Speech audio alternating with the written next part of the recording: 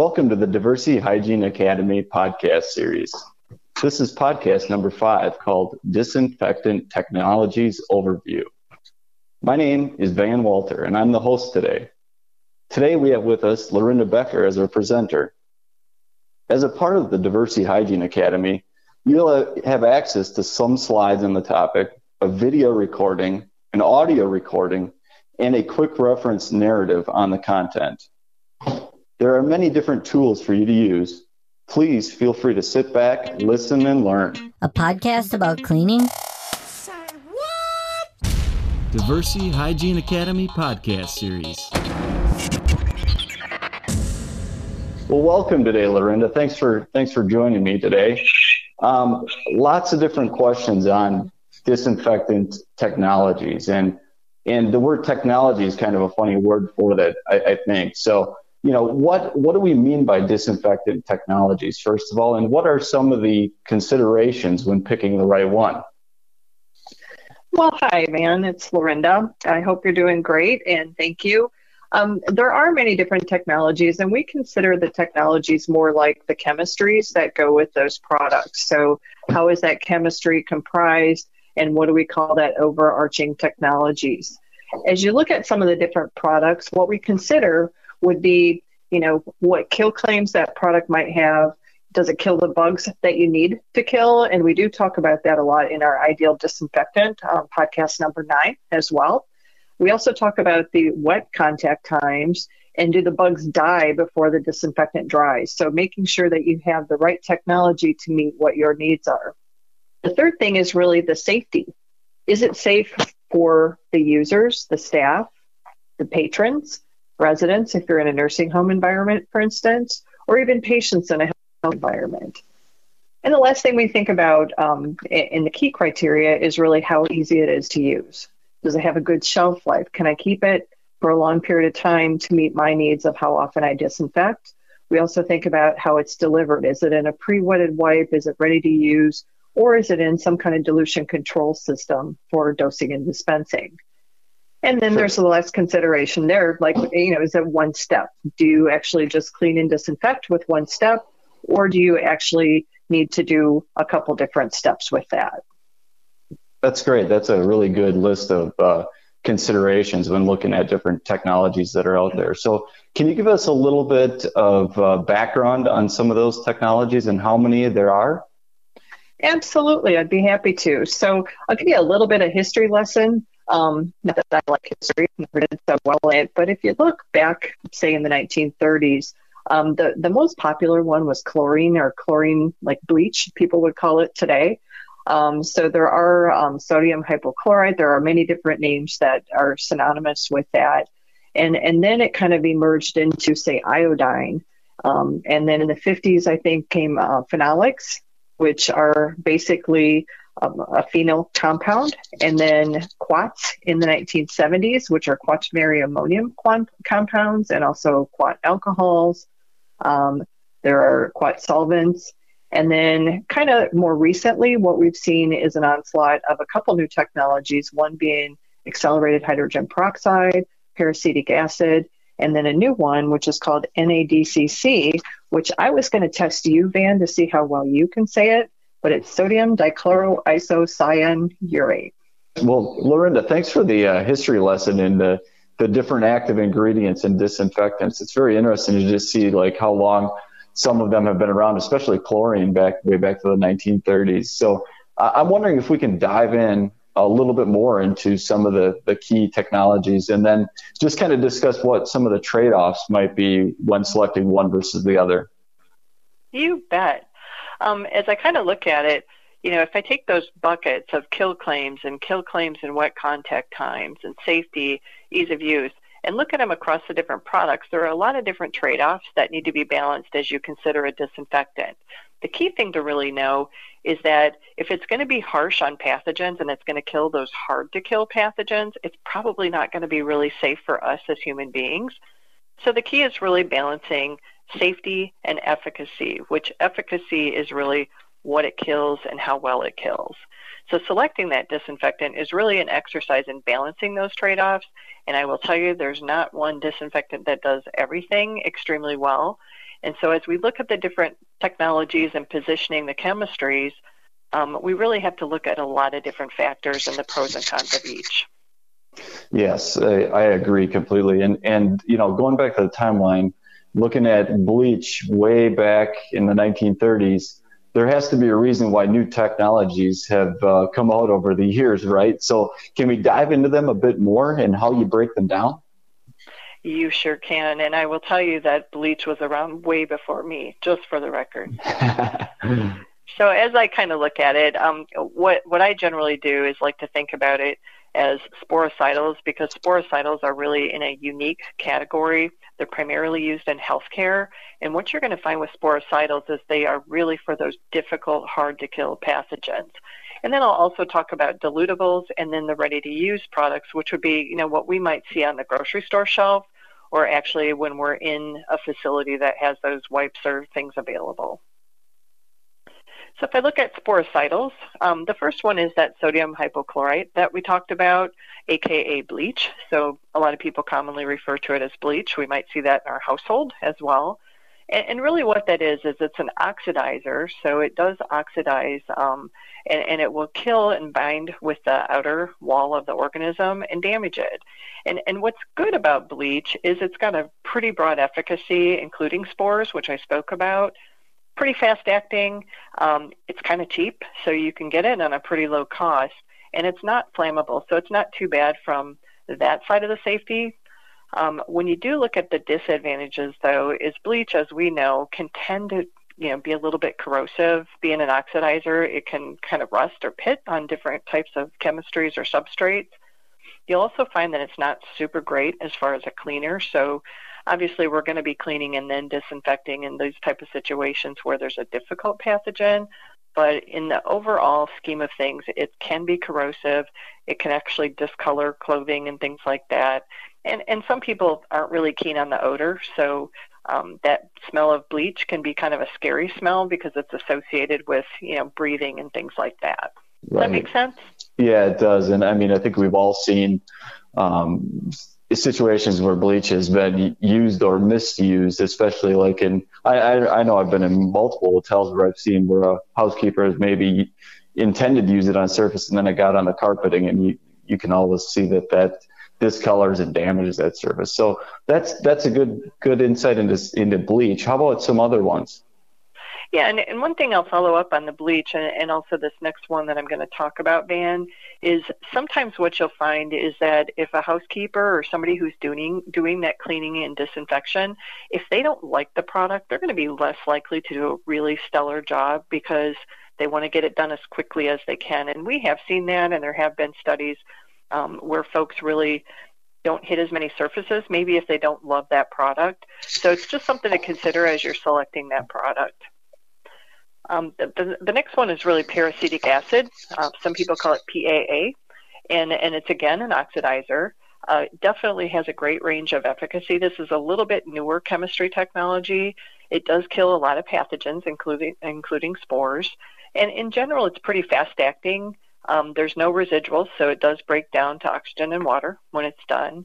It doesn't bleach, as we talked about, kind of like lightening the color and hurting fabrics. The key about PAA is that it can be hazardous alone and with other chemicals, just like bleach.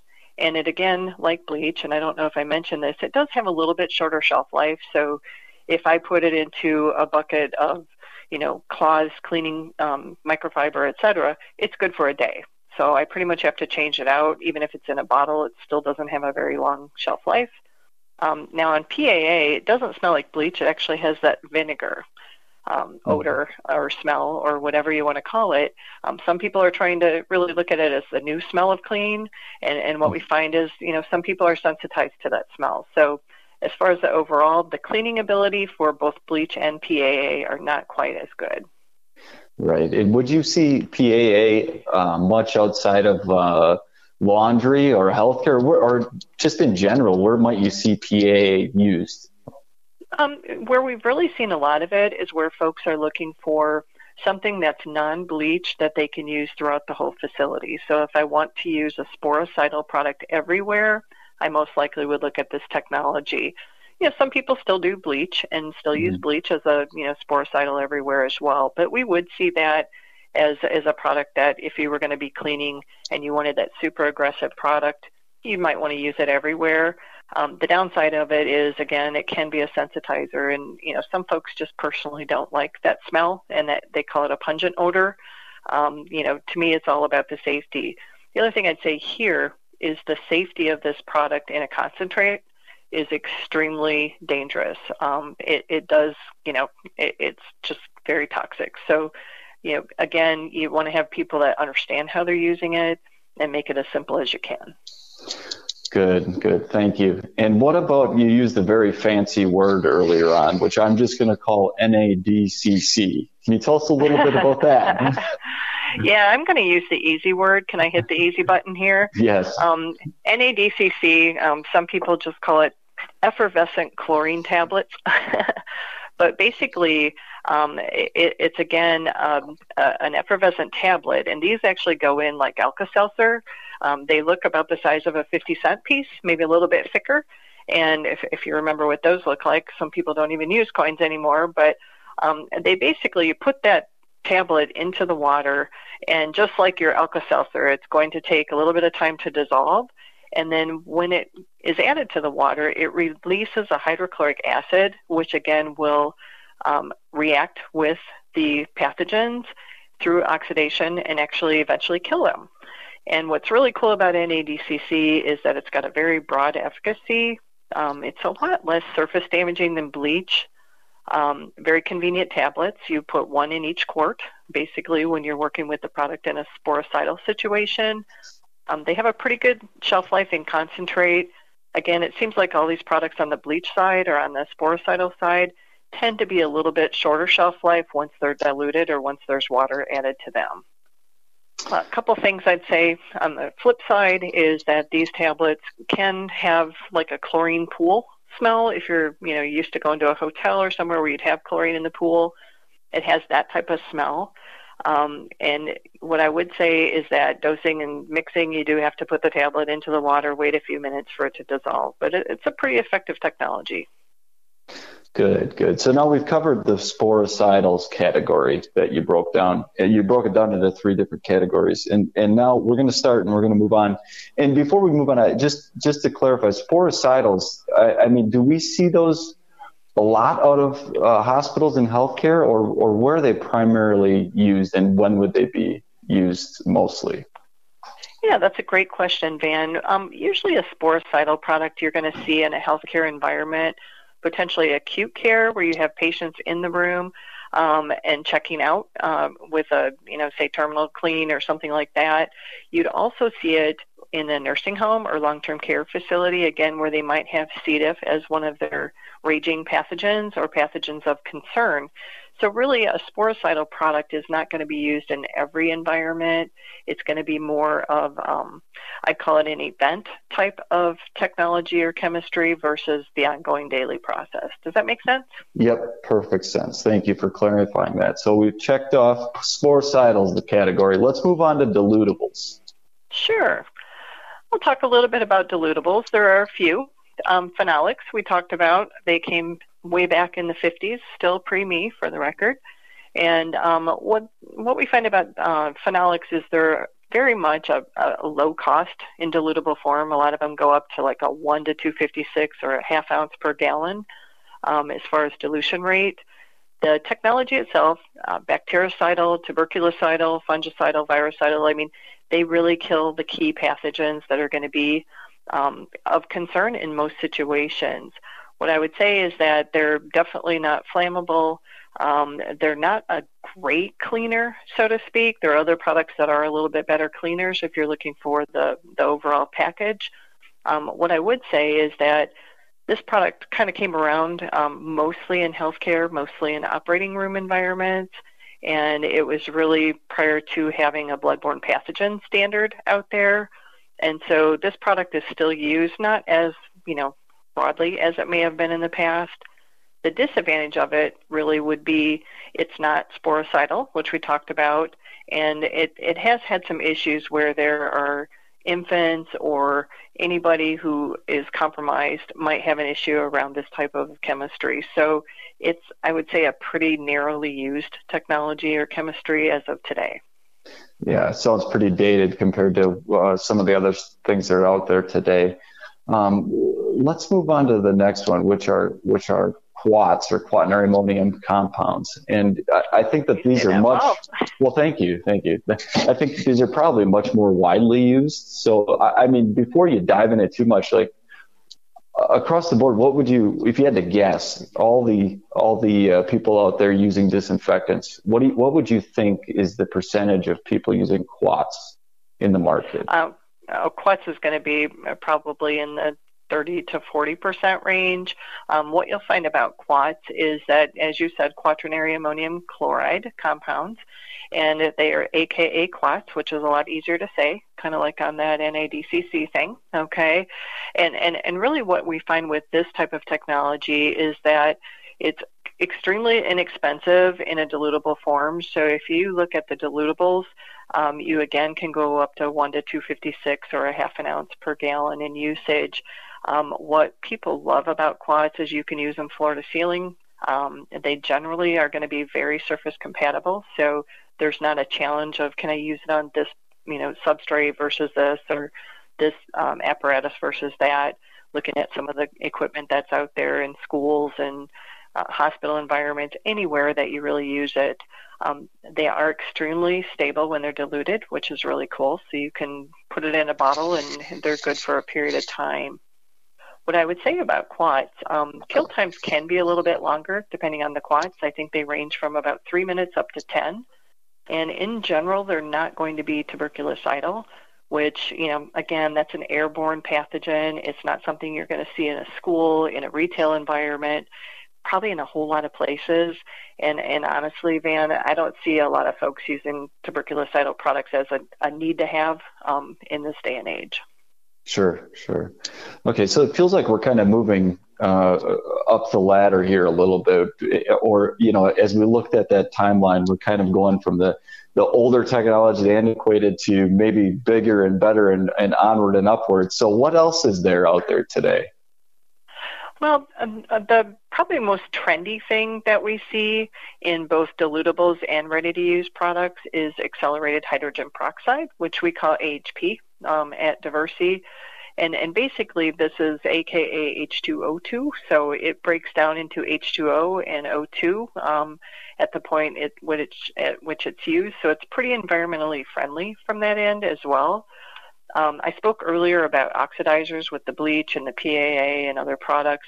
This product is also an oxidizer, and it's become really one of the most considered disinfectant because, A, it's fast.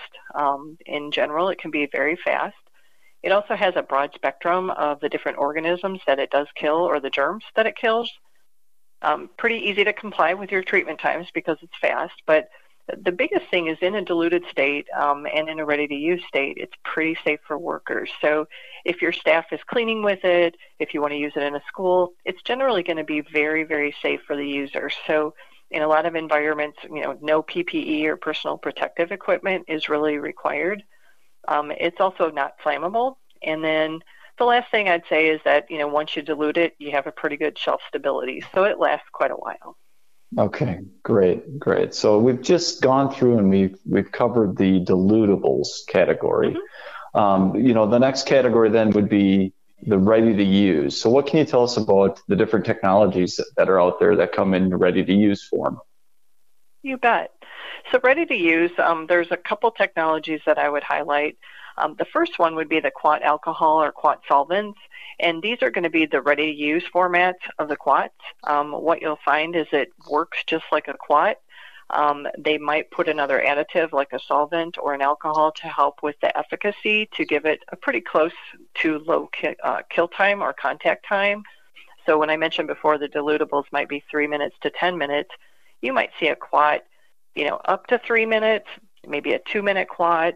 And there are also quats that are out there, quat alcohols that kill in a 1-minute kill time or contact time. And these products are more likely to require PPE because of the additives that give that faster efficacy. So this is something that we would recommend folks look at as far as who's going to be using it, what kind of training programs you have. They do have fast efficacy, a pretty broad spectrum. We talked about the spectrum before. And the surface compatibility is pretty awesome with them. So I would say they're pretty good. Now, if you are using a quat alcohol, some of the alcohol contents could be from 25% up to as high as 57, 60% in that realm. So they are going to be flammable. So again, just make sure that wherever you're using them, that people wear the right PPE and they are completely understanding of, how that product needs to be used. Good. So any other RTU or ready-to-use products or technologies out there that are current? Yeah, I would probably also, we talked about AHP or accelerated hydrogen peroxide. As we looked at AHP, they also have a lot of ready-to-use type products out there in the marketplace. Basically would offer that 1 minute contact time, maybe a 3-minute contact time, depending on the different technology. What I would say about AHP here, when I was talking about the quat alcohol, the quat solvents, a lot of those do require a lot more PPE if you're using them. So what's nice with the AHP products, whether they're in a white format or a ready-to-use liquid, is that you generally are not going to need to use PPE at dilution or in a ready-to-use format, which is pretty cool if you're working in a school or if you want to have those wipes available for patrons or somebody who can use them kind of on demand or as needed if they see a quick spill or something to take care of.